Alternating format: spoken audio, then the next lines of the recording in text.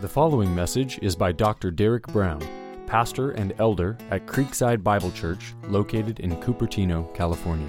And the rest of us, we are going to turn to Luke chapter 11. Luke chapter 11, verses 1 through 13. Luke chapter 11, verses 1 through 13. I'm sure that a number of you know who George Mueller was, or maybe you've heard his name, and you've heard his name attached to prayer, and it's for good reason. He was a man of prayer. He was known to be a man of prayer. He lived through nearly the entire 19th century, from 1805 to 1898, and he's well known for his Christian orphanages founded in Bristol, England, that he managed and maintained without any direct requests for fundraising. He only prayed and relied upon God to provide the needs of the orphans and the workers and for himself. And there are remarkable stories of how God did provide all of their needs throughout the many years that they operated as an orphanage, as God relied upon the Lord in prayer. And his biographer, Richard Steer, tells of a season where financially things were really tight in the orphanage, from December 12, 1841 to April 12, 1842. During this period, the children never knew of any kind of need. They always had food, they always had warm living conditions, and they always had clothing. And they didn't know of the difficulties. They were kept shielded from that. Nevertheless, the money and supplies were desperately thin, and on April 12th, Steer writes that, quote, "The need had never been greater at the orphanage." Mueller went to the Lord in prayer, and this is what he said: "Lord, pity us. You know we desperately need some oatmeal and some new pairs of shoes, money for the repair of old shoes and to replenish our stores, and some money for new clothes for the children, as well as a little money which is needed for some of the lady helpers. Please send larger sums." Asking God to send more money that he hadn't directly asked for, but only prayed to God for. That morning, an envelope arrived from the East Indies containing 100 pounds, which would have been a remarkable sum of money at that time, and it helped get them past that season of difficulty. And there are just a multitude of stories from the life of George Mueller about this very thing. He would be praying, and what they needed would show up on the front door almost immediately or later that day. People would walk by the orphanage, wealthy people, and they'd be moved in their heart, not knowing why, and they'd go in and they'd donate. And that'd be immediately after Mueller had prayed for some need. So I tell you this story not to discuss the merits of fundraising or the demerits of fundraising, whether we should do it or whether we shouldn't. George Mueller made a decision himself to rely upon the Lord and live a life and manage the orphanages in such a way on pure faith without any fundraising, because he wanted to show the world that God was a living God and that he answers those who trust in him and when they pray according to God's will and according to God's glory. He is a living God. And so he made that decision early in his life, and that's why he entered into the managing the orphanages in this way. He was able to do that in good conscience. I tell you this story because George Mueller is the example of persevering, God-centered prayer. He continued in prayer throughout his whole life, even when times were incredibly difficult, and he trusted God to answer his requests. And he has stories of how he prayed for a certain group of friends to be saved, and they slowly were saved throughout the end of his life. And then his biographer adds that the last two that weren't saved during his life were saved after he had died. And so he believed that these people would be saved, and he prayed to God throughout his life, persevering in those prayers because he was confident that those prayers were for the glory of God. But he did say this at the end of his life as he was exhorting the church to pray. He said, "The great fault of the children of God is they do not continue in prayer. They do not go on praying. They do not persevere. If they desire anything for God's glory, they should pray until they get it. Oh, how good and gracious and condescending is the one with whom we have to do. He has given me, unworthy as I am, immeasurably above all I had asked or thought." In light of this illustration from history, today we're going to go to the text of Scripture, and we're going to sit at Jesus' feet Because you might be thinking, wow, that is quite the statement. If we desire anything for God's glory, we should pray until we get it. That's just a man saying it. Well, Jesus is going to say something very similar in the text today. And so we're going to sit at Jesus' feet and we're going to learn how to pray for God's glory and be encouraged to persevere in prayer. Because I think a lot of us need encouragement to persevere in prayer. So let's go now to our text. We come to this passage in Luke. We're not given real clear chronological markers. It's not immediately clear if this happened right after this episode with Martha and Mary. It's not incredibly important. Often the gospel writers will order things chronologically. This happened, and then after that, this happened, and after that, this happened. Sometimes they'll insert episodes from Jesus' life that are fitting a theme that the writer is after, and this could be the case here. We're not really told if this has happened right after the episode with Mary and Martha. And it's not really that important, given that the authors of the Gospels will often insert important aspects of the life of Christ in that don't have a chronological order of the coming right after the immediate episode. It just says, now Jesus was praying in a certain place. And this was his pattern. One thing I want to say about this particular version of what we've called the disciples' prayer or the Lord's Prayer, you could call them either one. This is taught to the disciples, it was taught by the Lord. You can call it either one. Is that it is slightly different than the version that you have in Matthew. And given the way Matthew's was given, is given in the context of the Sermon on the Mount, and given the way this one is given by a request of a disciple, I take this to be actually two separate occasions when Jesus taught this prayer. And there's nothing wrong with that either. If this is the way that his disciples were to pray, then it makes sense that Jesus would have repeated this more than once with his disciples. And that would explain the differences between the two versions. There's slight differences, but there are differences.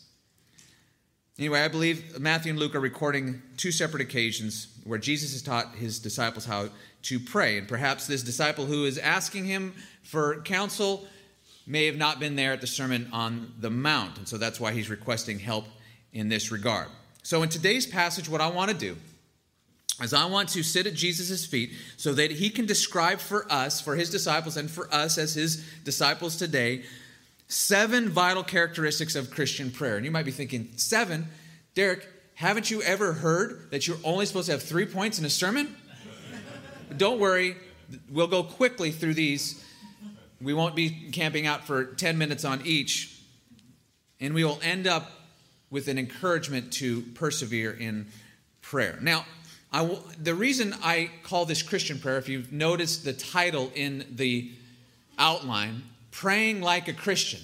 The reason why I'm calling this Christian prayer is in order to distinguish it from all other kinds of prayer. A lot of people pray today. Jews pray.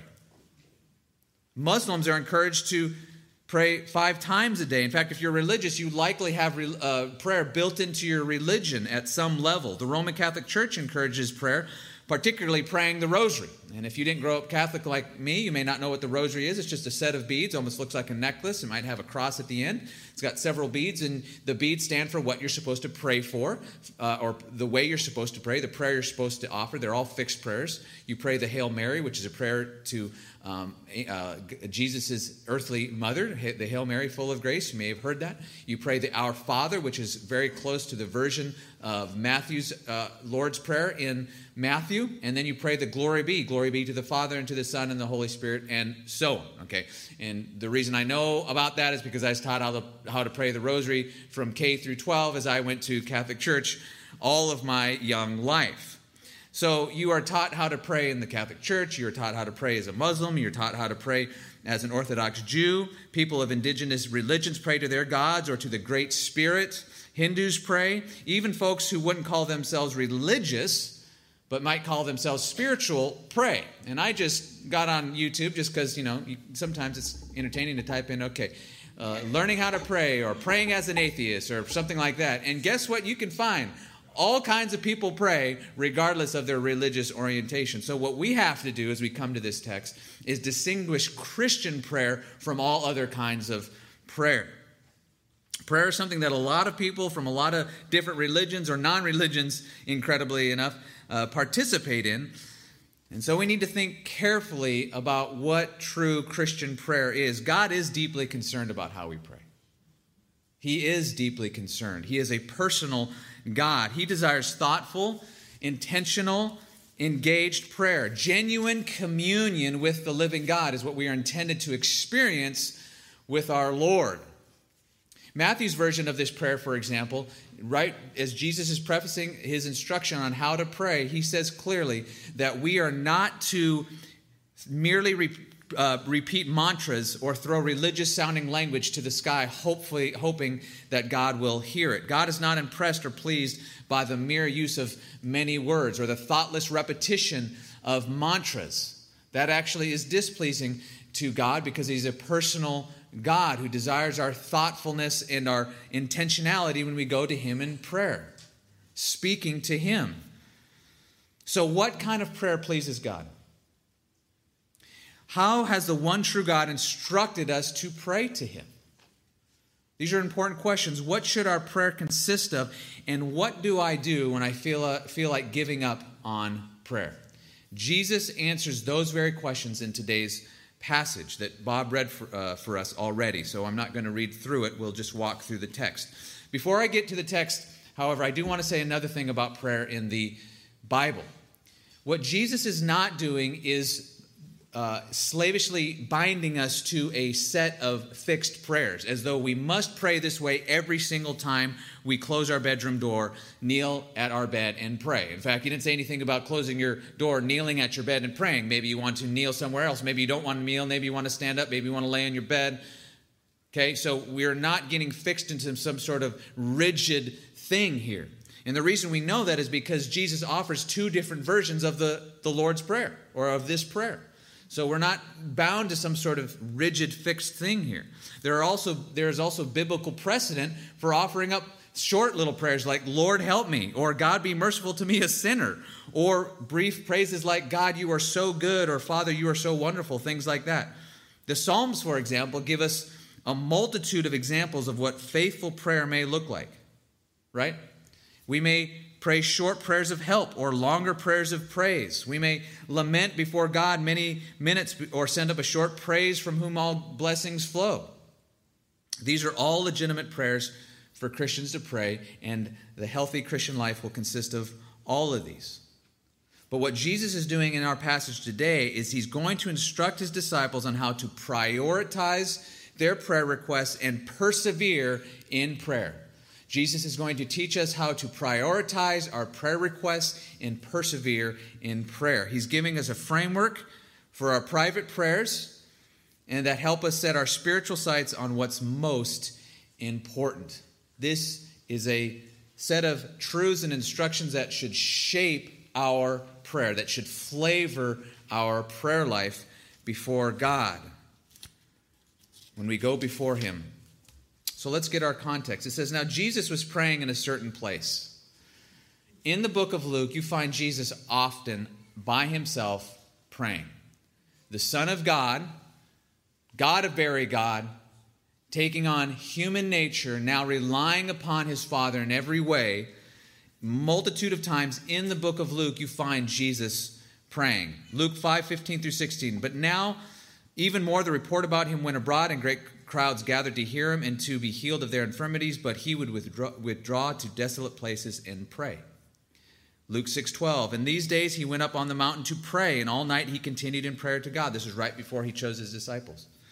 Luke 9:18, and it happened that as He was praying alone, the disciples who were with Him, and they asked Him some questions, but He was there praying alone. That's Luke 9:18.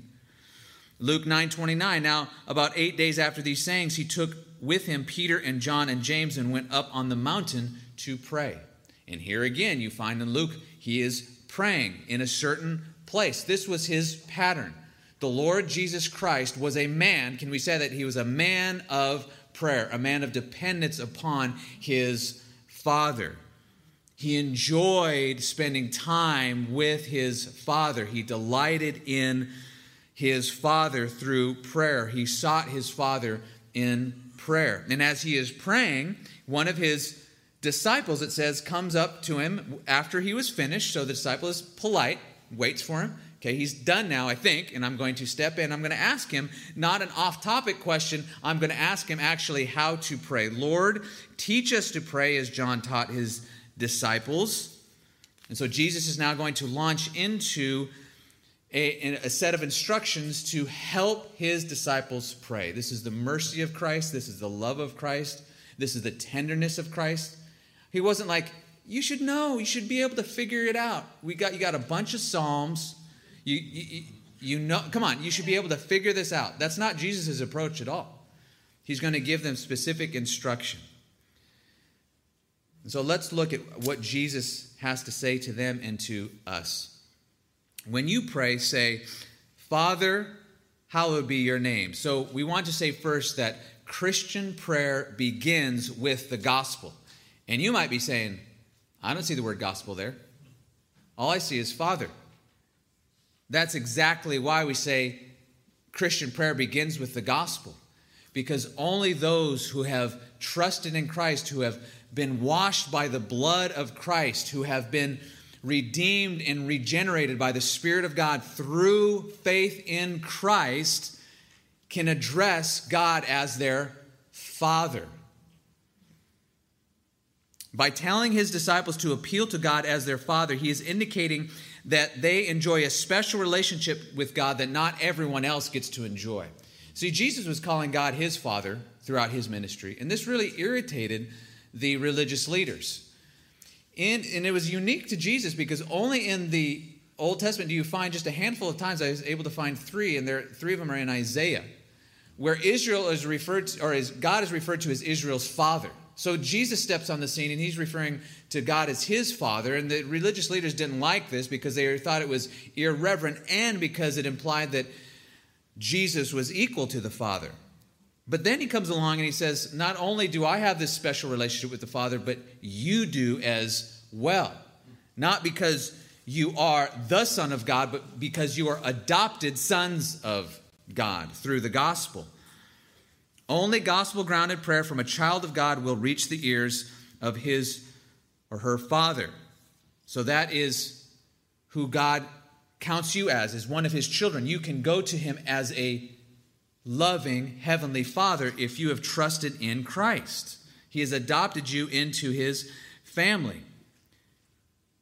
It means that we have the privilege of going to a loving, tender, heavenly Father who cares for us and who has an eye upon us in a very special way. And this just gets brought home to me as a daddy myself. My youngest had a ballet recital recently. She's 5, and so they're up on stage just as a bunch of 5- and 6-year-olds, running around calling it dancing. No, it was pretty good. And it was cute, and all the other kids were cute, and it was great, but my eyes were fixed upon one girl on that stage, and it was Ellie. It was my daughter. It was natural. That's all I'm watching. When I go pick up Easton from school and he's with a group of people or a group of kids, I've only got my eyes on one kid. The other kids are cute, sure, that's fine, but right there he is. It's my son. Or when Colton's hanging out with his buddies, climbing trees or doing whatever else he does, I've got my eye on him. I have a special affection and love and sight for my children that I do not share with all the other children at CBC or anywhere else. Now, I think CBC has some of the cutest kids in all the Bay Area, okay? All right? But amen, brother. But I got a special eye on my kids. And that is what Christians experience with their Heavenly Father. You experience something that not all the world experiences. You have a relationship with the Heavenly Father through Jesus Christ. It's not the portion of everyone in the world. And it's the reason why you can, as Hebrews 4:16 says, we can go with confidence to the throne of grace. It says, let us with confidence draw near to the throne of grace that we may receive mercy and find grace to help in time of need. Why? Because Christian prayer begins with the gospel, the forgiveness of sins through Jesus Christ, being adopted into God's family. Now we have a heavenly Father who loves us and has a special eye of affection upon us, ready to answer our prayers, hear our requests, give us what we need. And we see that in the simple word Father. So address God as your Father. It is the cry of the Christian heart, as Paul tells us. Abba, Father. But Christian prayer also honors God's holiness. Christian prayer honors God's holiness. You see this here in the phrase, hallowed be your name. Coupled with this warm, tender relationship that we enjoy with God is the reality that our Father is holy. He is infinitely pure and totally other. Nothing like us. He is transcendent. He is a self-existent creator. We are mere contingent creatures. He is the all-powerful Lord of the universe who brooks no rivals, who does all that he pleases, and he rules all over all that he has created. His will is never thwarted, and his promises never fail. So Jesus here instructs us to keep our Father's holiness at the forefront of our affections as we pray. Our Father is good, he is kind, he is merciful, and he is tender, but he is holy. And a spiritually healthy relationship will keep both of those together. Our Father is a holy Father. But Jesus is also instructing us here that God's name will be hallowed. Hallowed be your name. This is the cry of the heart. We want God's name to be hallowed throughout the world. And this is really the drift of the scripture, isn't it? That God's name will be hallowed among all the peoples. It really is the heartbeat of the believer. Listen to Isaiah 26:8. In the path of your judgments, O Lord, we wait for you. Your name and your remembrance, or the NIV translates it as renown or fame. Your name and your remembrance, or renown or fame, are the desire of our soul. Jesus is simply tapping into what Christians desire deep down inside of us. Is to see the glory of Christ exalted among the nations, the glory of our Father exalted among the nations. Christian prayer is flavored by a passion for the glory of God. And when our prayer, see, this is where it's so practical. When our prayer is flavored by a passion for the glory of God, you know what else will be flavored with a passion for the glory of God? Our lives will be. It will flow out into our lives, our conversation, our work. And so Christian prayer honors God's holiness. But Christian prayer also longs for God's kingdom. Look at the next phrase. Your kingdom come. Father, hallowed be your name. Your kingdom come. Christian prayer should also be characterized by a longing for God's kingdom to come in its fullness. The goal of redemption is God dwelling with his people on a new earth. The end game of redemption is not disembodied souls swimming in a heavens up here somewhere, but embodied people living in a new earth, resurrected, never to die. That is the end game, always dwelling with God in a new heavens and a new earth. Revelation 21:3, behold, the dwelling place of God is with man. He will dwell with them, and they will be his people, and God himself will be their God. When you die in Christ, you'll go immediately to heaven. But that's not the end. The end is for you to be resurrected and for all eternity spend with God and your brothers and sisters in a new earth. And by looking forward and praying for that kingdom to come, we are saying that we want God to exercise his unhindered rule and reign over all creation and over his people. We want righteousness and holiness to be the air that we breathe. Aren't you looking forward to that time? When, as Peter says in 2 Peter, it will be the place where righteousness dwells.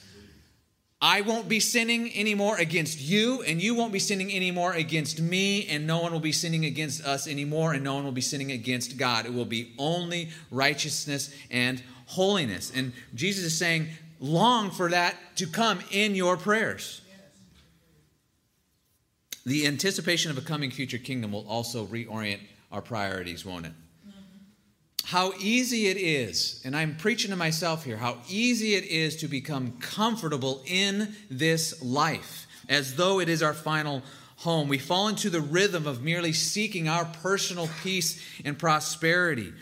But Jesus' words here in this anticipation of a coming kingdom helps recalibrate our lives. Am I now laboring in a way that will garner the words, "Well done, good and faithful servant"? Am I prioritizing kingdom values in my public, personal, and private life? Am I preparing my friends and family for this coming kingdom?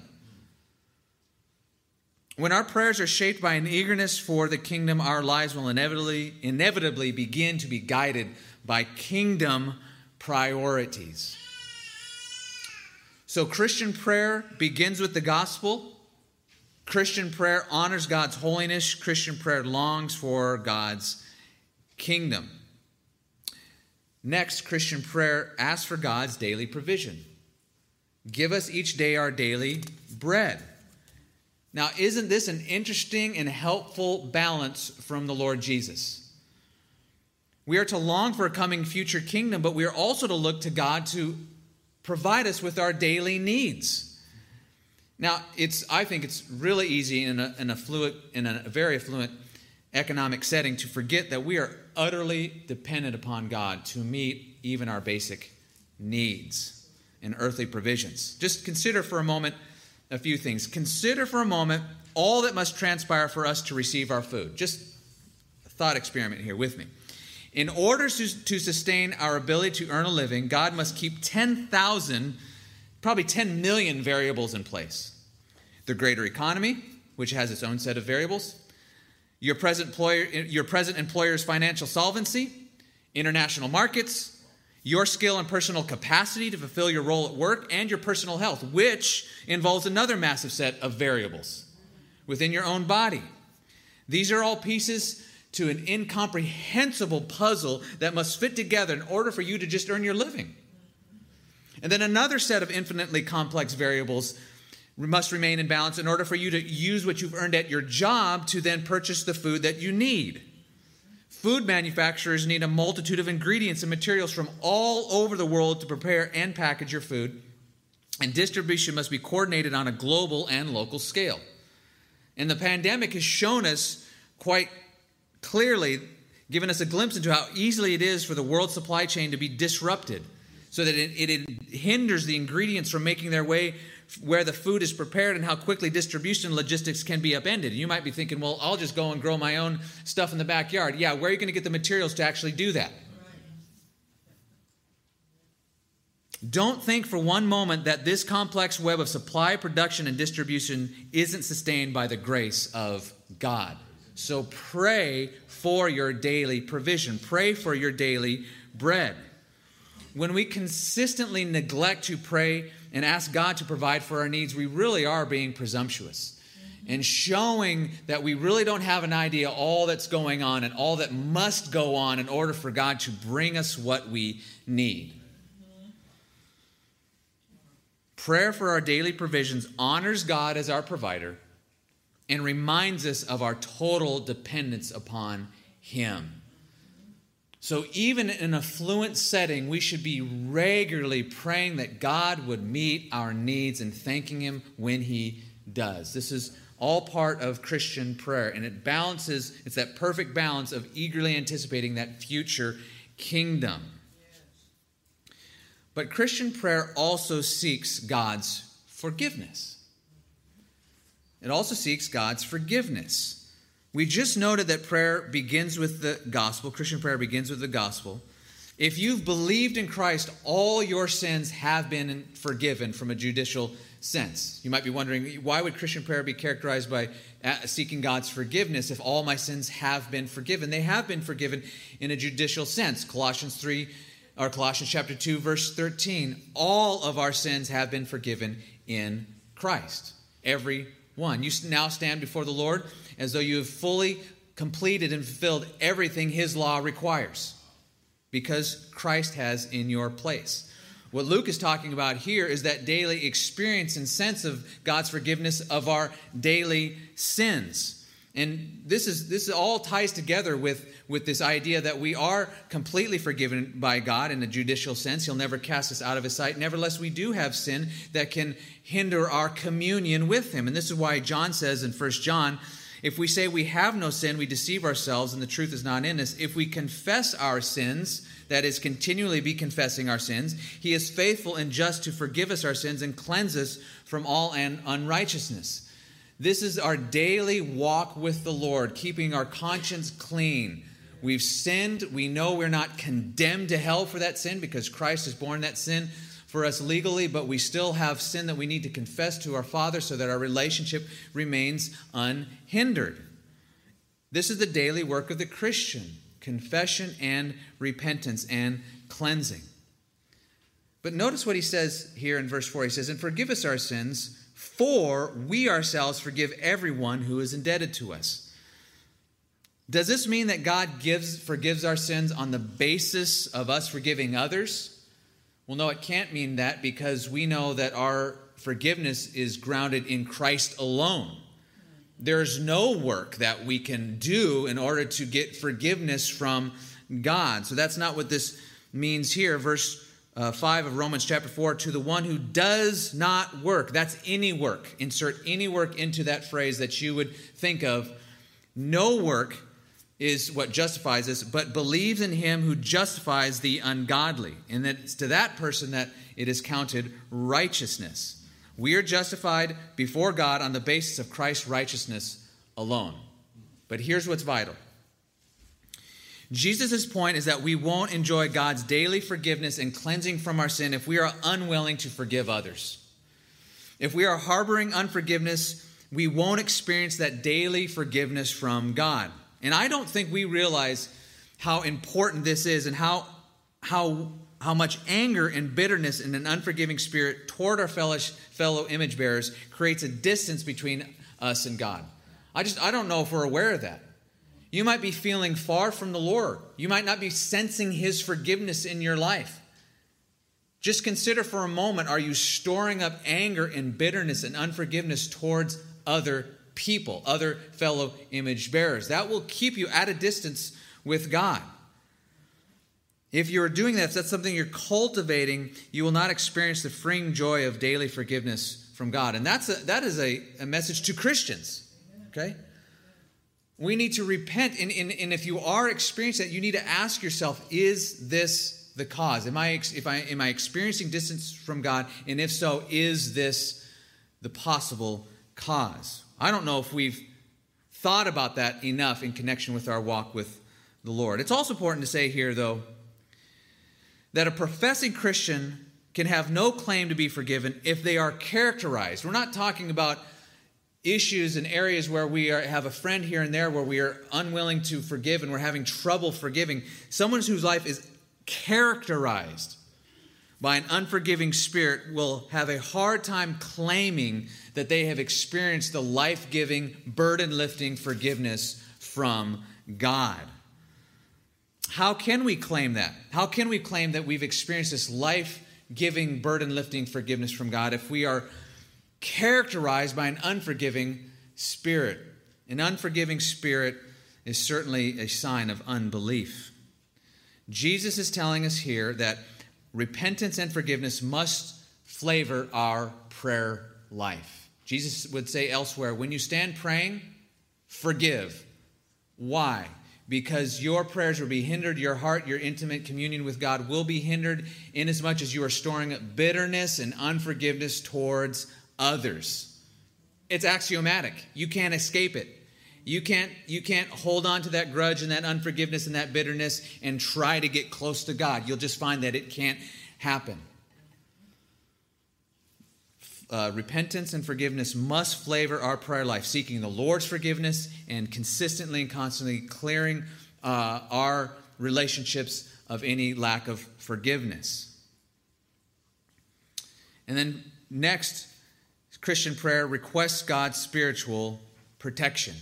It requests God's spiritual protection. This is, I think, a very gracious reminder from the Lord Jesus. The Christian life is not a life of spiritual bravado or self-confidence in the face of spiritual danger. That's not the Christian life. As though we're handling this in our own strength and our own ability. Beware if you ever get to the point where you're so spiritually mature that you don't think you need God's day after day, moment after moment care. We are sheep in the midst of wolves. That doesn't change this side of eternity. We also carry within us indwelling sin. There's temptation all around us. So we need God's daily, even moment by moment protection from temptation. And this doesn't mean that you won't ever face temptation. It's not this. You pray this and you believe this. This doesn't mean that you're never going to face temptation. But what it does mean is that you'll be relying on God's kind providence and His promise to provide you with a way of escape. And this is precisely what Paul says in 1 Corinthians 10. He says, 10, 12 through 13, he says, "Therefore let anyone who thinks he stands take heed lest he fall. No temptation has overtaken you that is not common to man. God is faithful, and He will not let you be tempted beyond your ability. But with the temptation, He will also provide the way of escape that you may be able to endure it. So let us pray daily for deliverance from temptation." It really is a gracious word from the Lord Jesus to remind us that we are always sheep, always in need of His care, never so much sure that we can fend off temptation on our own. That is a foolish and proud place to be. So Christian prayer begins with the gospel. It honors God's holiness. It longs for God's kingdom. It asks for God's daily provision. It seeks God's forgiveness. It requests God's spiritual protection. And now finally, it perseveres. It perseveres. Christian prayer perseveres. How? By remembering God's generous character. We don't persevere in prayer like anything else in the Christian life by mere willpower or gritting our teeth. That's not how we persevere. Not in any other aspect of the Christian life and not in prayer. We persevere in prayer by being reminded of God's generous and gracious character. And it's a fitting way to end some instruction on prayer with an encouragement to persevere, isn't it? Because we are so easily tempted to leave off prayer. I know I am. Diligent, faithful prayer is hard work. It just is. New Testament epistles describe prayer as laboring, working. It's just hard. Tiredness, distraction, desires for other things creep in and interrupt and dilute our prayer time. I mean, can I get an amen? I mean, I don't know. Maybe it's just me. Maybe y'all are great at praying. Always consistent and diligent and faithful and focused and never thinking about lunch or that last Netflix thing you watched or the coffee that you need to drink or whatever. But not only that, you add to that the reality that we see some of our prayers simply not being answered. Or at least not answered in the way we would like or think they should be. We may be also tempted to leave off prayer because we don't think it accomplishes anything. This is one of Satan's main strategies in your life, so beware of it. The underlying thought is, better to be productive with my hands in activity and create things with results I can see now than rather go to God in prayer. He will lead us astray, especially in a society that so prizes productivity, to leave off prayer. But this is folly. If God is the infinite creator who possesses infinite wisdom and has infinite resources at His disposal, and His will cannot be thwarted, the most productive thing you can do in the day is pray to God. So Jesus is going to encourage His disciples to keep on praying. And like He so often does, He's going to provide us with a rich and even humorous illustration to illustrate His Father's generous character. What's the setting? Well, a man has just arrived at a friend's house who's been on a journey. And the host has nothing to give him, which would have been a disaster in this setting. Hospitality is very important at this time and in this Jewish culture. And so Jesus says, He said to them, "Which of you has a friend who will go to him at midnight and say to him, 'Friend, lend me 3 loaves, for a friend of mine has arrived on a journey and I have nothing to set before him.'" This is not a good situation. Right? So it's late. He had gotten in late, and so now it's midnight, and people are asleep, right? And you need something to set before this person, because if you don't, it's not going to look good. It's not going to be good. You so prize hospitality. You don't know what he's going to think. You don't know what the little town's going to think of you who didn't provide for this person. And so you've got to go over to your other friend's house and knock on the door and say, I need 3 loaves of bread, which is probably what you would have served one person. So this is a one person serving 3 loaves of bread. But the response is pretty natural here. The answer comes from within. Do not bother me. The door is now shut and my children are with me in bed. I cannot get up and give you anything. Let's admit, that's a natural response. All right. I mean, Austin is one of the most gracious and gregarious people I've ever met in my life. Generous, happy all the time, always willing to help, always ready to say yes. And I just can guess, if I knock at his door at midnight, after a long time of trying to put the kids down and being tired and not getting the coffee and all this stuff, and it's just, he's not going to be real pleased with me. No way. See?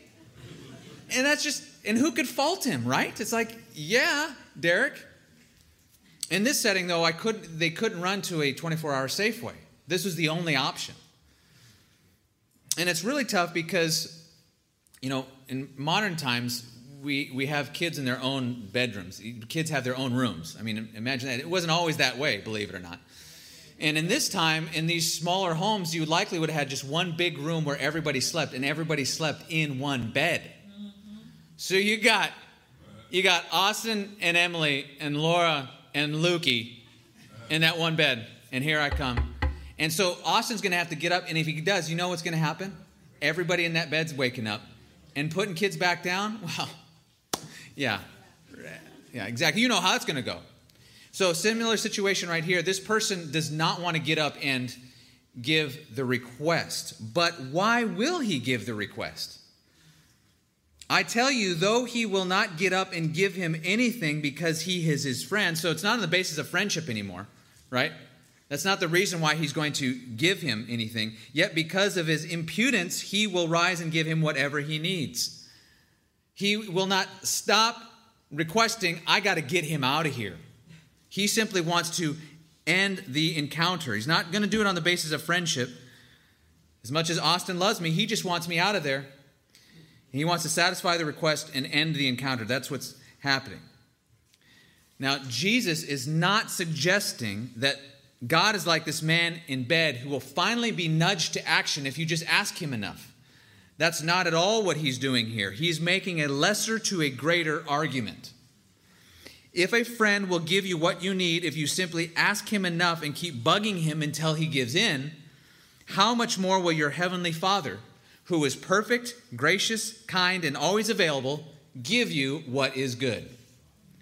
This sinful man was willing to get up and get out of bed and give his friend some bread. Will not your perfect heavenly Father, who doesn't sleep or slumber, by the way, give you what you need and provide you with every good thing? That's the connection that his disciples should be making. It's the connection he wants us to make.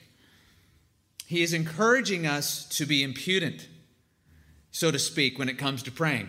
Christians, here it is. Can we say Christians should have a kind of holy stubbornness when they are praying according to the will of God? A holy stubbornness that will not stop praying when you are praying according to the will of God. If you are praying according to the will of God and praying for the right things, do not stop praying. Knock down the door. Because your Father is infinitely good. Infinitely better than the sinful man will get out of his bed simply to meet the request and stop the encounter. Jesus gives us massive promises to this end. Listen to what he says. And I tell you, ask and it will be given to you. Seek and you will find. Knock and it will be open to you. For everyone who asks receives, and the one who seeks finds, and to the one who knocks it will be open to you. These are extravagant promises. These promises are intended very specifically and clearly to motivate you to keep praying. Jesus continues to kindle our desire to keep praying by making this lesser to greater argument even clearer. He's going to further illustrate it. He says, For what father among you, now he's going to kind of stir up their imagination a little bit. What father among you, if his son asks for a fish, will instead of a fish give him a serpent? Or if he asks for an egg, will give him a scorpion? And the fathers in that group would have been like, well, none of us would do that. That's a horrible thing. Why would a child ask for what's good, give him something that's bad? It could even hurt him or even kill him. He goes on. If you then, who are evil, know how much to give good gifts to your children, how much more will your heavenly Father give the Holy Spirit to those who ask him? Jesus is appealing to the natural inclinations of most fathers. Now, yes, there are such things as abusive dads in the world, of course, but most dads, regardless of their religious orientation, don't respond to their child's request for something good with something downright evil and harmful, like a serpent in place of a fish or a scorpion in place of an egg. The dads would be like, yeah, none of us would do that. And so Jesus uses this natural response of a father to highlight the goodness of their heavenly Father. Although these dads have a natural tendency to give what is good to their children, they still are evil themselves. Their inclination to give good things to their children, this is just a leftover vestige of their original creation in the image of God. Just think then what your heavenly Father must be like, who is only goodness. If a sinful father knows how to give a good gift to his child, when that goodness, that desire for good is a mere vestige of him being made in the image of God, how much more is your Father, who is infinite goodness, ready and willing to pour out upon his children every good thing? That's the point that Jesus is making. It's the lesser to a greater argument. What kind of inclination does God have from his heart, you might say, towards his children? Nothing but goodness flows from your heavenly Father. There's not a taint in him. Therefore, disciples, let your heart be encouraged.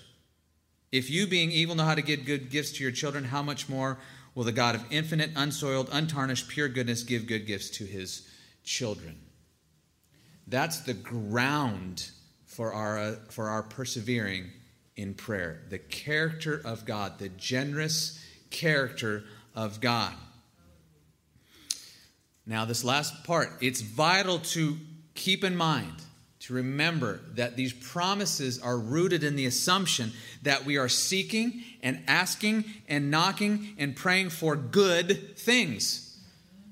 This is not a blank check that guarantees that whatever you ask for, you're going to get from God. That's not at all what Jesus is suggesting here.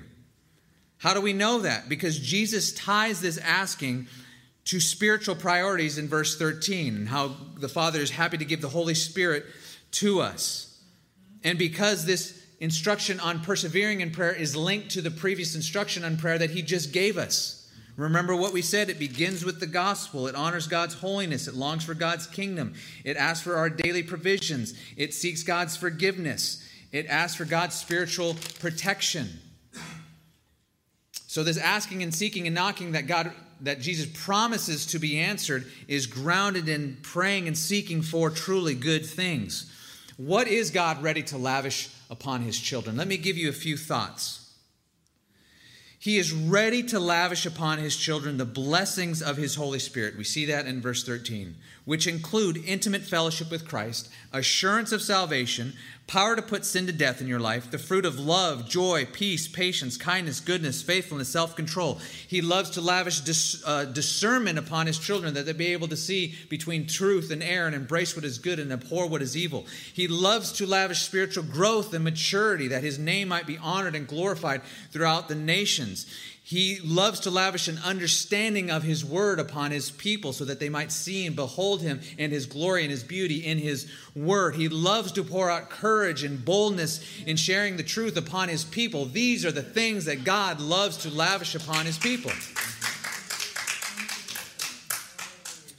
God is ready to answer requests for the furtherance of his kingdom, the salvation of many people, the building of his church, the spiritual growth of your fellow church members.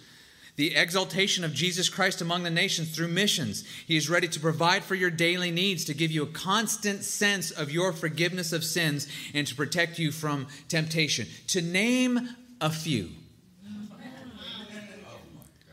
Jesus is offering us deep encouragement to keep praying for these things. God in His infinite goodness is ready to pray or ready to pour out these good gifts upon His people. So my encouragement from this text is the encouragement that Jesus is giving you. Keep praying. I've been a Christian for 23 years, and I know that it's so easy to become discouraged and to leave off prayer. And Satan would love for you to become disillusioned with prayer and for you to set it aside as though it were a waste of time. I tell you what, this passage has really encouraged me even this week. I have several friends from high school and from college, friends whom I love, very few of which know Jesus Christ. And I just have a renewed confidence that God is going to save many of them, and I'm going to continue to pray. Why? Because it's to the glory of God that He saves sinners. And so I will continue to pray. And we must fight the onslaught of Satan's lies. As you walk out of here today, he will tempt you to think that it is a waste of time to pray. And we must go back to this passage to fight that onslaught of lies. Listen to the promises that Jesus offers. To the one who seeks will find. The words of Jesus are intended to rekindle our passion for prayer and to set our hearts on the right priorities so that we can bank on these lavish promises. God calls us to pray. Christ instructs us to pray. We have promises that God will answer our prayers. We know that God is infinitely good and loves to give good gifts to His children. So brothers and sisters, keep praying, keep seeking, keep knocking, and keep asking. Let's pray now together.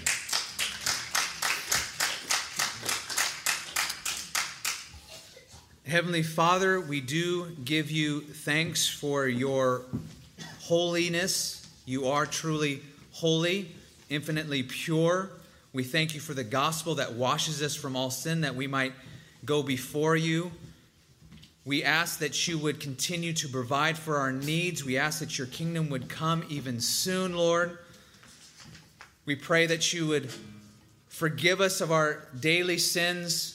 Help us to never store up any unforgiveness towards others, that we might experience the fullness of your forgiveness in a daily way with you. God, we pray that you would not lead us into any temptation, that you guard us from temptation and the wiles of the devil. And God, would you encourage us to keep praying to you, to keep looking to you, to trust you, to do amazing, wonderfully more than we could ever ask or think. And we ask these things in Jesus' name. Thank you for listening. For more information about Creekside Bible Church, please visit our website at creeksidebiblechurch.com.